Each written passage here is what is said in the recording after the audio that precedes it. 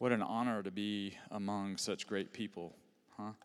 We've got a lot of really amazing people, and that's being demonstrated over and over again as we're in a time of transition. Wednesday night was mind-blowing, wasn't it? I mean, I kept turning to people and saying, do people not understand that we're calling a fast? And 250 people are showing up with their kids on a Wednesday night. Kept saying, okay, what's the hidden, are there door prizes or something? And the door prize is you don't get to eat for the next week. Yay, more people. So we're in a series on prayer, and I want to make just a few brief comments before we look in particular at prayer and fasting. We're in this season of prayer, and I just want to say how encouraged I am and how hopeful our leadership team is. We've been talking about what the Lord is saying, what the Lord is doing. And you know what's exciting about vision? You don't have to cook anything up. You don't have to devise anything. You sit back and watch what the Lord is doing in the church, and then you name it. That's called vision. So, Lord, what are you doing among us? And we want to cooperate with you. And so that's what we're in the process of doing. And when you've got that perspective, everything changes. Because again, the Lord is building his church, and nothing can impede that. And what we're talking about is keeping things primary, right? What should be the focal point, not the secondary. And so I just want to remind us that we're not a fasting and praying church. That's not our identity. We're not a revival church. We're not a complementarian or egalitarian church. We're not a justice or missions church. While we may address and incorporate many of these things, and they are important, aren't they? These are all important things. We are a church focused on the main and the plain. And so the things that God's doing among us, and we're going to be articulating that more and more clearly as the elders and the leadership team comes together, but things like worship and spiritual formation, working with Jesus in his mission, proclaiming and demonstrating the kingdom of God, that's what we're about, right? And so we keep our eyes focused on what is primary. Think about Jesus. He simplified it. He knew that simplicity is powerful. And so the two things he really focused on, the Great Commandment and the Great Commission. Love God and love people and make disciples. And so really these are the kinds of banners that we want to fly under, right? Wallace and I were talking about this on Friday, that how important a biblical and theological foundation is for our church, right? As the tidal wave of God's love and glory comes, we go deeper into the scriptures. We go deeper into doctrine. You don't lose it at all. That's actually misleading. So we are here at Our Lord's are committed. We have deep roots in doctrine and life in the Holy Spirit. It's not an either or, is it? It's a both and. The Word of God and the Spirit of God together, right? This is what the church has been about for decades here. So as a tidal wave of God's presence comes, we learn to use the surfboard of Scripture and the creeds and all of that historic rootedness in a way that maybe we haven't before. So one of the roots that we're in the middle of looking at here is prayer. One of these roots that we go back to, and following Jesus, following the teaching of the apostles, being a New Testament church, really we're kind of going back to our roots. And one of those roots is prayer united with fasting. So I want us to take a few minutes here and to look at prayer and fasting and get a biblical perspective on it. So let's take a few minutes to reflect on this. The first thing I want us to look at in prayer and fasting is that we humble ourselves before God and seek his face in humility. I've warned you, I'm kind of old school, so I'm going to urge you to actually bring your Bible to church. Some of you may have to dig it off the shelf and everyone's all techie and you can use your phone, but I want us to look at some passages and get used to digging in some of these passages together. I may on occasion do slides, but I want us to look at Daniel, the prophet Daniel, chapter 9, verse 3. Daniel 9:3, as we look at fasting as an expression of humbling ourselves before God and seeking the face of God in humility. Daniel 9 at verse 3. Give you a little context here. Daniel, the prophet Daniel, is in a time of persecution. Some of the young people know he gets thrown into the fire, he gets thrown into the lion's den, and it's because he's standing for the God of Abraham, Isaac, and Jacob while he's in Babylon. And so in Daniel 9, in the midst of this persecution, he starts receiving revelation from the Lord, and the Lord says, I am the God of history, and let me give you some perspective here, Daniel. And so he's pretty shaken up. And in this context, he humbles himself before God. Daniel 9:3 says, Then I turned to the Lord God to seek an answer by prayer and supplication with fasting and sackcloth and ashes. Really, sackcloth and ashes, as some of you know, is just kind of an outward demonstration of what's going on inwardly. It was uncomfortable clothing that the people would put on to remind them to not trust in themselves. It was oftentimes made out of coarse goat hair, and so they would put this on themselves to provoke them to pray and to realize, you know what, in our own flesh, who we are, we don't have the strength we need, so we're turning to God. And so that's what he's talking about here. And then they would oftentimes lay on ashes. They would sprinkle them out as a reminder, our lives are ashes. It's ruined without God. So we turn to God now. Another passage here, look very quickly at Joel chapter 2, a powerful chapter about humbling ourselves before God and seeking his face in humility. Joel chapter 2 at verse 12. And the context here is the prophet Joel is calling the people to prepare for coming judgment and a blessing at the same time. Joel talks about the coming day of the Lord. Now, don't hear me wrong here. I'm not saying, oh, ominous judgment is coming. It's time for us to break out the goat hair, put on the sackcloth, and wallow in the ashes. That's not what I'm saying at all, but I am saying this. The Lord is on the move in our country, and there is judgment coming, but it's his presence. And so it's love, really. It's unstoppable love that brings purity and brings holiness. So like Joel here, we are returning to the Lord. Read this at Joel 2, 12 through 13.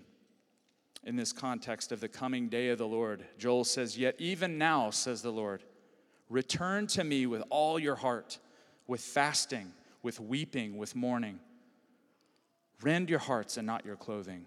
Return to the Lord, your God, for the Lord is gracious and merciful, slow to anger, and abounding in steadfast love, and relents from punishing. So even there we see that in the midst of a heavy word that Joel the prophet brings, it's the love of God, isn't it? It's the love of God that's coming. And so what Joel is saying, return to the Lord with fasting, with prayer. Remove the things from your life that impede the love of God, that get in the way. So it's even there in the Old Testament, a gracious invitation to prepare for the love of God. So in humility, we are seeking the Lord, like Daniel and Joel talk about, and we're preparing for a time of house cleaning and blessing, right? Mike Adele told me this a few weeks ago. He was talking about house cleaning, and it begins with us, with the house of the Lord. So it's a gracious invitation, and part of this is responding in prayer and fasting. A second thing here is that prayer and fasting are expressions of worship to God. Look in the Gospel of Luke, chapter 2. There's this beautiful, amazing older woman named Anna. And she is a model of this, prayer and fasting as worship to God. So look at Anna and her life. Luke chapter 2, verse 36. This amazing older woman is waiting for the coming of the promised Messiah. And look what the scriptures say about her. Luke 2:36. Scripture actually calls her a prophet or a prophetess. So there was also a prophet, Anna, the daughter of Phanuel, of the tribe of Asher. She was of a great age, having lived with her husband 7 years after her marriage. Had been married a long time. Then as a widow to the age of 84. Look at this. Anna never left the temple, but worshiped there with fasting and prayer, night and day. At that moment, she came and began to praise God and to speak about the child, Jesus, to all who were looking for the redemption of Jerusalem. So this woman, Anna, hears from the Lord, spends her time waiting in the presence of the Lord in prayer and fasting, and it's an expression of worship. It's not a heavy burden. It's a joy for her to wait in the Lord's presence. And she catches a glimpse of what the Lord is doing and sees the baby Jesus and says, there's the Messiah. Stay tuned. There's another passage. We're not going to look at this. We looked last week at Acts 13, 1 through 3, but I just want to remind us there. You can write that down and look at it later. That the early church, the leaders that were gathered together, they devoted themselves to worshiping the Lord, ministering to the Lord in prayer and fasting. And it was in that context that the Lord spoke to them, right? So like Anna and like the elders, the leaders of the church at Antioch, we are worshiping, we're praying, we're fasting, we're waiting, we're listening to and expecting the Lord to come in power. A third thing here about prayer and fasting is that it increases spiritual power, right? We're seeing these things. These are very straightforward things right out of the scriptures. Prayer and fasting increases spiritual power. Look at Luke chapter 4. So you're already in Luke chapter 2. Get Luke 4, 1 through 2. And I've referenced this recently as well. Jesus is preparing for his public ministry. And he was in the desert, and he was fasting. So look at Luke 4, 1 to 2, and see what it says here. It says, Jesus, full of the Holy Spirit, returned from the Jordan and was led by the Spirit in the wilderness, where for 40 days he was tempted by the devil. And he ate nothing at all during those days. And when they were over, he was famished. Then skip down to verse 14. Then Jesus, filled with the power of the Spirit, returned to Galilee, and a report about him spread throughout all the surrounding country. So here Jesus, the model of all models, the example that we follow, before he's engaging in a time of intense ministry, is going out and seeking the Lord in prayer and fasting. And we know from Matthew 4, he's overcoming temptation through that as well. All right, while we're in the Gospels, look at Mark 9. Mark 9, beginning at verse 22. I don't know about you, but I've got a fresh excitement to study the Scriptures. When God is on the move, I can't seem to get enough of it. There are times where it's really boring, true? The Scriptures aren't boring, we're bored. But those times when God draws near, when the wave of God's presence comes, there's this appetite to read the Scriptures, right? So we are doing that right now. We're kind of doing a cursory read here through fasting and prayer in the New Testament here. Mark 9, 22 through 29.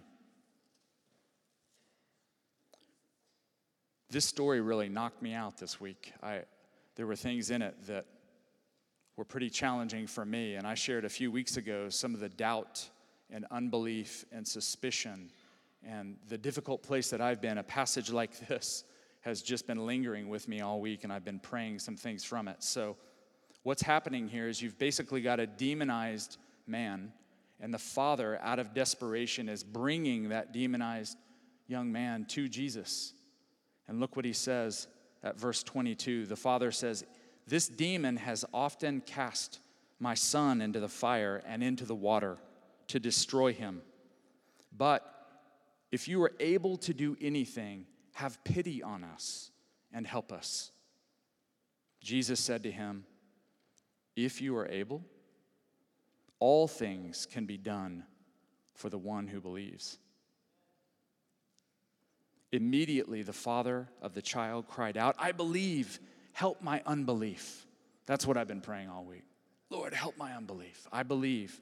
When Jesus saw that a crowd came running together, he rebuked the unclean spirit, saying to it, "You spirit that keeps this boy from speaking and hearing, I command you, come out of him." and never enter him again. After crying out and convulsing him terribly, I imagine this is a sight there to see, it came out, and the boy was like a corpse, so that most of them said, "He's dead." But Jesus took him by the hand and lifted him up, and he was able to stand. When he had entered the house, his disciples asked him privately, "Jesus, why could we not cast it out?" Jesus said to them, "This kind can only come out through prayer." Some ancient manuscripts add, "and fasting." Right? So we know from the ministry of Jesus and from the practice of the early church that there is something about prayer, and some of the ancient manuscripts from the first century actually add, "and fasting." And so there is something about when we pray and when we couple that with fasting, we're given spiritual authority and power, aren't we? Some of you have stories of this, don't you? Certain strongholds in your life, stronghold in someone else's life, you may have cast demons out of people. So this makes me uncomfortable. Anyone else? You're talking about, it's 2018, brother. You're talking about casting demons out. I am. This isn't my opinion. It's not your opinion. It's in the life of Jesus, the ministry of Jesus. If he goes from town to town and sets oppressed people free from demons, I think I'm interested in that. Are you? So, I am uncomfortable with you because I know when the Lord moves that the demonic, the opponents of Jesus get nervous. But I want the whole thing. So Jesus, we want you to come and to set people free. I think some of the people that are coming in this tidal wave, the ones that are addicted to crack, heroin, other drugs, sex addictions, these various things, the Lord's going to perform some deliverance on them. And we love counseling and therapy and sozo, and all of those things are absolutely necessary, but there are many tools in the Lord's tool belt, and this is one of them. Driving demons out of people. And the Lord's going to show us how to do that biblically in a sound way. And I'm going to be right by you going, I'm nervous. Lord, will you teach me how to do this afresh? I've done some of this in the past, but I'm a little bit rusty. It's a little heavy here, doesn't it? We've only talked about 3 things, and I want to share probably my favorite story on prayer and fasting that I've ever heard. Because as we're thinking about spiritual authority and humbling ourselves before God and all, I love to remind myself of the story of this man that looked like Santa Claus named John Wimber. Some of you know from the 70s and 80s, John Wimber was a good evangelical guy. The Holy Spirit had invaded in his life and his church. And so he was one of those looking for what he called the radical middle, the balance between the power of the Holy Spirit and living life according to the Scriptures. And so John tells this story. Says he was talking with Carol, his wife, and he said, "Carol, I'm going to the mountains to pray." Carol said, "Okay, John." He said, "I'm going for this long weekend here. I'm going to be gone 3 nights. I'm going to seek God. I'm going to fast. I'm going to get vision. I want the Lord to increase anointing on our church." Carol said, "Okay, John, so you'll be back Monday?" "I'll be back Monday." So he leaves with his Bible, little bag in hand, and he goes off to this remote house, apparently in the mountains outside California. Well, he ends up calling home, checks in. Carol says, "John, how's the fast going?" John said, "Carol, not so good." She said, "John, what's wrong?" And he said, "I ended up eating a double cheeseburger at In-N-Out Burger within 2 hours with fries and a refill on my Coke." So Carol said, "John, why don't you come home? Why don't you come home? Let's just be together. Let's spend the weekend together." So John got in his car, humiliated, full of cheeseburger, spirit of fasting gone, and they spent the weekend together. I just love that Because really, in a time like this, when God is on the move, and we're fasting, and we're praying, and we're seeking God, human nature tends to do one of these. Man, I'm spiritual. I'm getting some authority. I'm starting to get some revelation, and I feel God moving in my life. And it's just a reminder that we are clay vessels, aren't we? We're all not very impressive. And so I just want to say before you today, I'm not impressive. You're not impressive. We're saved, we're filled with the Holy Spirit, and any time we start to feel, wow, Wallace, you're pretty impressive, that's dangerous. I think the Lord is calling us to humility. And the deeper we go into God, into the things of the Holy Spirit, the more we fast, the more we pray, the more God uses us, the Lord reminds us that we're really nothing. We're nothing special. We're ordinary. And I want to embrace that.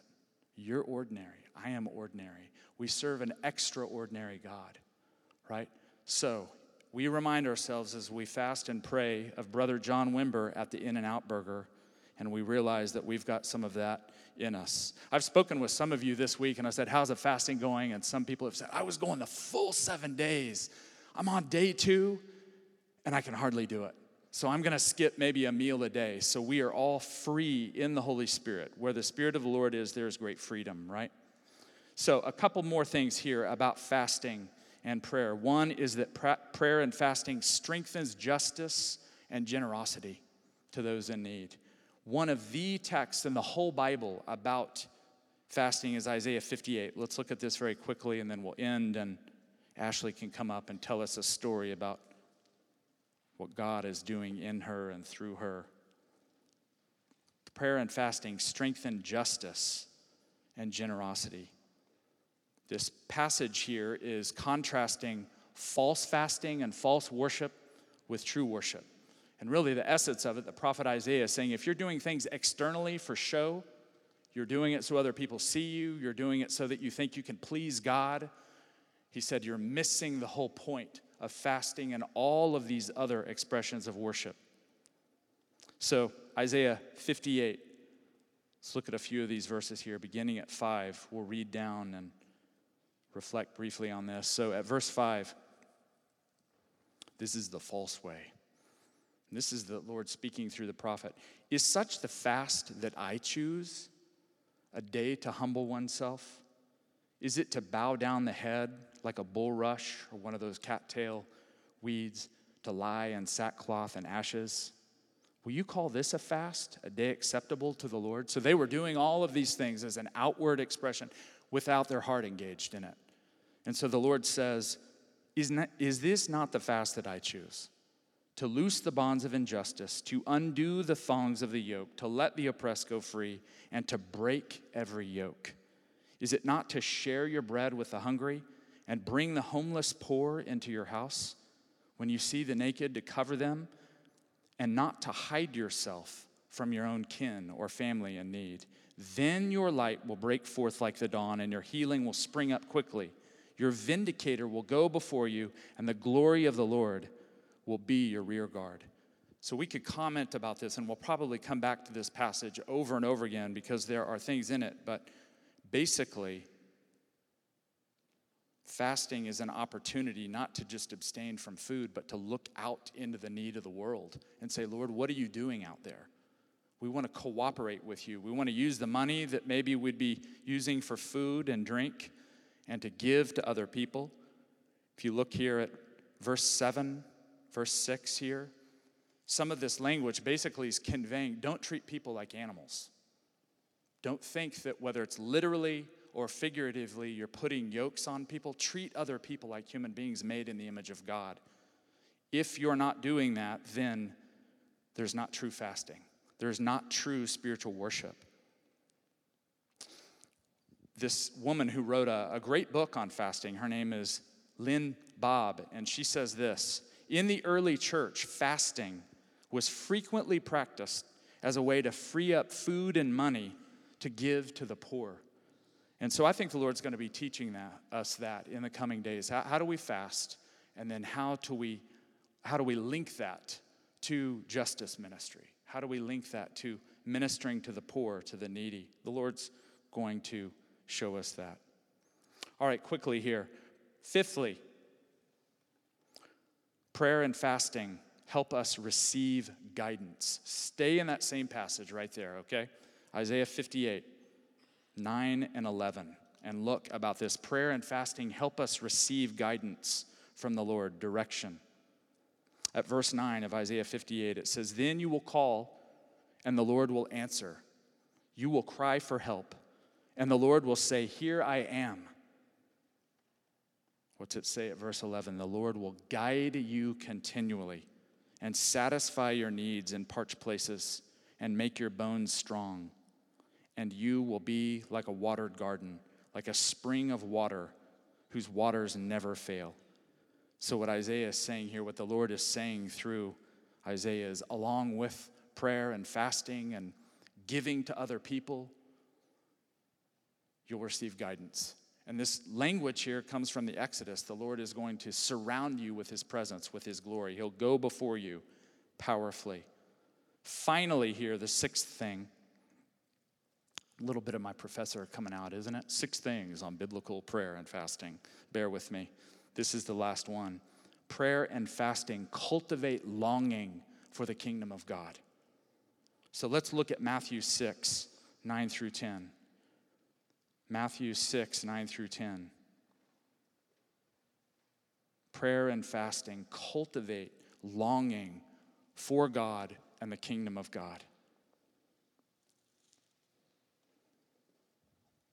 Probably the greatest sermon ever preached by Jesus himself, the Sermon on the Mount. And he's working through various facets of life in the kingdom of God. He's showing them how to live in the kingdom now, in the here and now, with an eye to the future. And I'm just going to look at a few of these verses here and then point out something that he links. He links prayer and fasting together. So Matthew 6, 9, Jesus tells his disciples, "Pray then in this way, Our Father in heaven, hallowed be your name. Your kingdom come, your will be done on earth as it is in heaven." I want us to pray that together, okay? At verse 9, you can look down here. Let's pray this together. Our Father in heaven, hallowed be your name. Your kingdom come, your will be done on earth as it is in heaven. Look down at, some of you wanted to pray the rest. I'm with you. Matthew 6, 16. Just skip down a few verses here. And I want to show you what he does, though, in this context of prayer and life in the kingdom. Jesus talks about something else. He says at verse 16, and there's a word here that is rather troubling to me. At verse 16, "And whenever you fast." So I actually looked that up in the Greek, and you know what it means? Whenever you fast. I thought I might find a way out of it and think, that doesn't make me feel very comfortable. I'm supposed to drive demons out of people. Is there a way around that? It doesn't say, "and if you choose to fast." It says, "Whenever you fast, do not look dismal." And this is a word for us here. "Like the hypocrites, for they disfigure their faces so as to show others that they are fasting. Truly I tell you, they have received their reward." He says it again in verse 17. You see it there? "But when you fast, put oil on your head, wash your face, so that your fasting may not be seen by others, but by your Father who is in secret. And your Father who sees in secret will reward you." So when we fast and pray we pray the Lord's Prayer, we are saying, "Lord, bring your kingdom." We want the reign of God, the power of God, the authority of God coming in the here and now. We know that it will be consummated in the future, but we're asking for a demonstration, a breakthrough of it right here, right now. And so as we pray and as we join that with fasting, various forms of fasting, right? Some of you are fasting maybe from chocolate or a certain app or something like that. Some of us should not fast from food for various health reasons. When we fast and pray, the kingdom of God comes and we long for more of it. So, as we are praying and fasting, humility, worship, authority, compassion, direction, and longing for the demonstration of the kingdom of God is at work among us. I want to recommend a few resources, and then I'm going to have Ashley come up. Ashley, why don't you go ahead and come up here? A few resources for fasting. You interested in some reading on this? Some of you know the classic. It's Arthur Wallace. It's called God's Chosen Fast. It's a great biblical study on prayer and fasting. A second, Wayne Grudem has in his systematic theology a section on prayer and fasting that I actually used, was helpful in my development of notes here. And it's only about 3 pages. Another I mentioned, this woman named Lynn Baab, B-A-A-B. She has a book called Fasting, Spiritual Freedom Beyond Our Appetites. And then finally, a book by John Piper called A Hunger for God, Desiring God Through Fasting and Prayer. There are all kinds of books out there. Those are just 4 that I would highly recommend if you want to learn more about biblical approaches to fasting. Next week, we have the pleasure of having Steve Nicholson with us from the Evanston Vineyard in Chicago. He was an instrumental and is an instrumental leader in the Vineyard movement. He was my mentor 25 years ago. He's going to be with us, and he's going to preach on the kingdom of God. So I think it's going to be a great time next Sunday. You want to be here. Ashley, you're going to share a story about...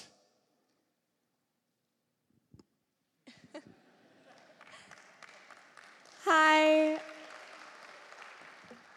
My name is Ashley Hartman. I'm 20 years old, and I just recently led a team of 13 people on an outreach to the Philippines. And I have so many stories, but Brock asked me to just come and share one of my favorites with you guys today.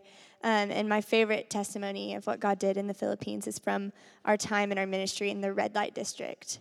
And the red light district of the Philippines, actually, our team was really surprised to find out in our research that the Philippines red light industry is run mostly by tourism.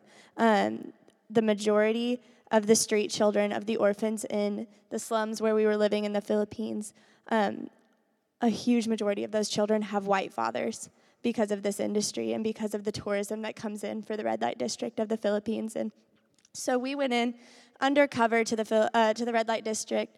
We couldn't really expose ourselves as missionaries, or our contact would get blacklisted and we wouldn't be able to go back. And so we went in with the sole purpose of just loving on these women, spending time with them, speaking identity, value into them, and just encouraging them, complimenting them, and just saying how awesome they were. So the first night that we went and did it, the Holy Spirit led us to a specific bar, and in that bar he highlighted 2 women. And we purchased time with those women and told them right away that we would love for them to cover up, that we wanted them to be comfortable with us, that we wanted to have time with us, and that we weren't going to buy them any drinks with alcohol in them because we didn't want them to get drunk, because we wanted to have conversation and get to know them. And they both were very confused because they've never had customers say that to them before. And so we spent about 4 to 5 hours with them that first night, where we just talked with them. We got to just hear their stories and just love on them, speak identity into them. They both opened up over the course of the evening, and they told us that they were both single mothers. Each of them had 2 children, and that was the reason they were doing this job. They both told us that because of their children, that's the only reason they were in this horrible job, that they hated the job they were in, but they saw it as the only way to provide and ensure that their children would have a better life than they did. And so we just got to encourage them and say that was so amazing, that they were so courageous, that we saw that they were good moms, that they loved their children so extravagantly, that they so selflessly would want to do that for their children. And they had never heard anyone say that to them before. So then at 2 a.m. that night, we told them that we were leaving, but we were going to go to the McDonald's around the corner, and that if they wanted to spend more time with us, we'd love to talk to them more.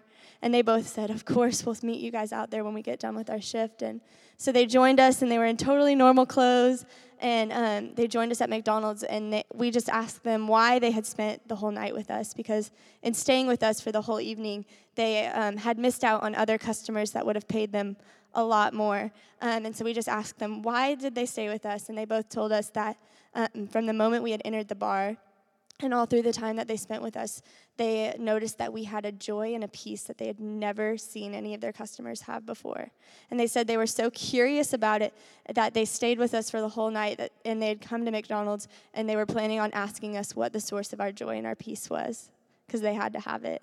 So that was the perfect lead-in for us to share the gospel with them. We told them that the reason we had gone to the red light district that night was because God told us to tell his daughters in the red light district that he sees them and knows them and longs for relationship with them. And when we asked them if they wanted to have relationship with God that night, they both kind of looked at us and laughed, and they just said, "Are you crazy? Of course we want that. Of course we want that. How do we get it? Tell us right now." We told them, we led them in inviting Jesus into their hearts, inviting the Holy Spirit to come and fill them. And both of them started weeping under the presence of God. When we asked the Holy Spirit to come and fill them, they both started shaking, violently shaking and weeping under the presence and love encounter of God. And so we got to tell them how to study the Bible, how to pray, how to talk to God. And then we left that night. And 3 weeks later, we got to go back to that same bar. And we were instantly bombarded at the door by these two women who ran up to us. And we almost didn't recognize them because of these giant smiles and the lightness of just their personalities. They came up and they were dying to tell us. And they exploded on us, telling us how over the last few weeks, they had been hearing God's voice. One of them had stolen her neighbor's Bible, because they didn't read it very much, so that she could read it for herself to find out about God. They had been going to church, and they had felt peace and joy. And they both told us that when we prayed for them, for the Holy Spirit to fill them, they had felt a darkness and a heaviness inside of them physically leave. And they were so excited to tell us, "It hasn't come back. It hasn't come back." They then told us that they had told every single person at their work, all of their friends and everyone, about us and about what had happened, the freedom that they had found when we prayed for them. So we were totally exposed as missionaries, but we were given the upstairs room. And every single Wednesday night for the rest of our time in the Philippines, we got to go to this upstairs room, and we basically started a church service in the upper room of a strip club in the middle of the Philippines red light district. Yeah.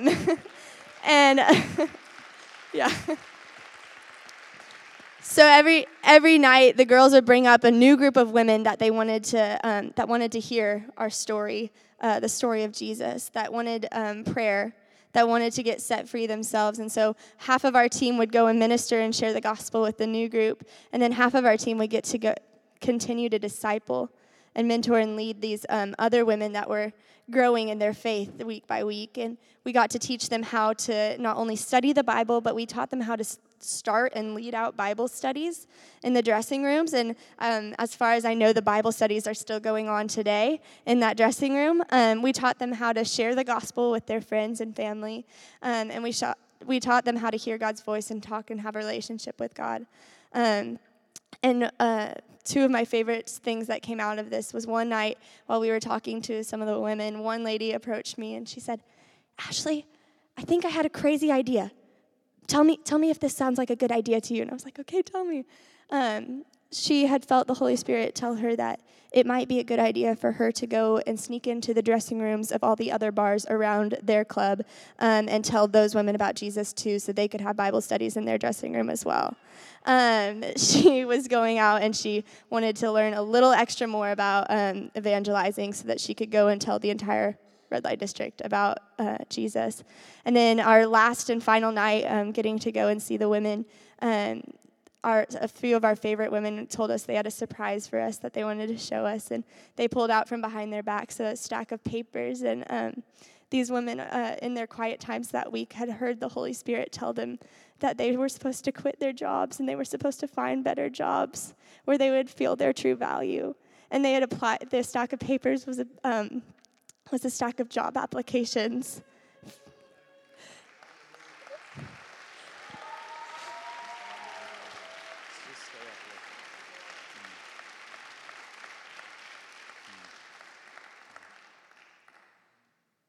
I just want us to just sit quietly for a moment.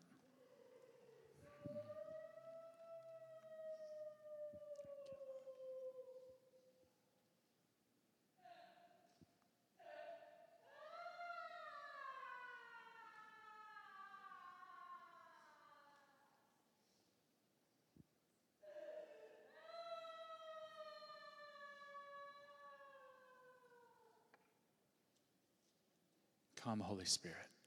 We welcome your presence here. Spirit of Jesus, this is your church. We're your people. We follow you.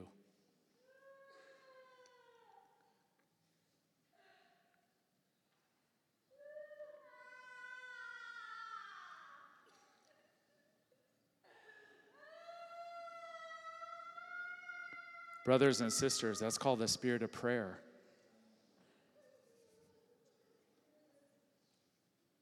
Romans 8, the Spirit of God prays through us, sometimes with groaning. So we say more, Lord. We're your body. Pray through us.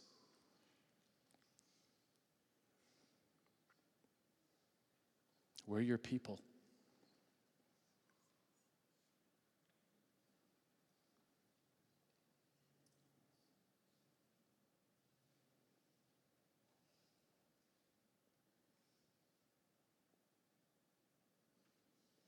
And Lord, I ask right now, you're speaking to all of us about different ways that we could bring the love of God, the love of Jesus, to people who need to hear, to prostitutes, drug addicts, lost people at work, family members. And I just ask you to do what only you can do right now. Speak to us. Put faces before us. Show us who you want us to reach. Show us who you're reaching.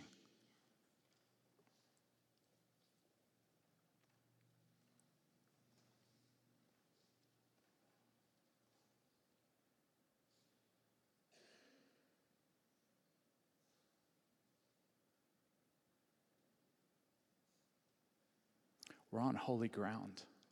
When we talk about Jesus ministering to people, that's holy ground.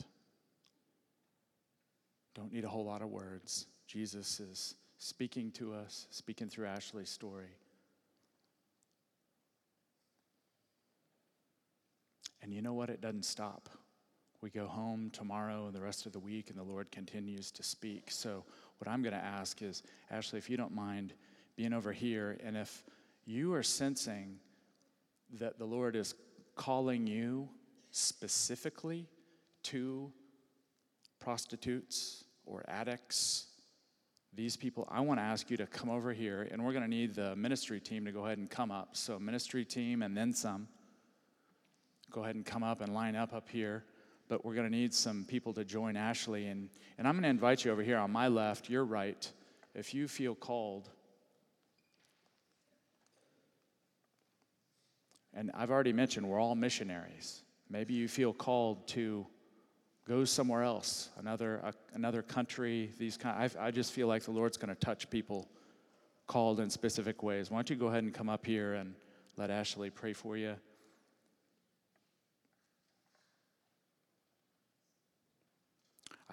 I'm expectant. I'm hopeful that the Lord is going to guide us, speak to us. And I'm preparing you right now. We're going to have moments where we don't fill it with words. We sit and wait on what the Holy Spirit's doing. Is that all right with you? The Lord's a better leader than any of us are. We should be good followers. So I fully trust Jesus says when we ask for the Holy Spirit, we get the Holy Spirit. The Lord doesn't trick us. So we are saying, come, Holy Spirit, Spirit of Jesus. We trust you. We trust your leadership. And we are going to go for it. We want the kingdom of God. We want the gospel of the kingdom. So why don't we stand? We can close here. Again, if you want prayer for any reason, maybe you're sick in your body, something's going on, you can come up and receive prayer from the prayer team. And again, I've said over here, Ashley's ready to pray. Also, we have side communion over here. Todd and John are serving side communion. So Lord, we welcome you. We thank you for what you're doing in us. We thank you for the main and the plain. We thank you for the great commandment and the great commission. We thank you for simplicity of the gospel. And we ask you to go with us this week as we're the church in the world. So go in the grace of the Lord Jesus Christ, the love of God, and the fellowship of the Holy Spirit. Have a wonderful week.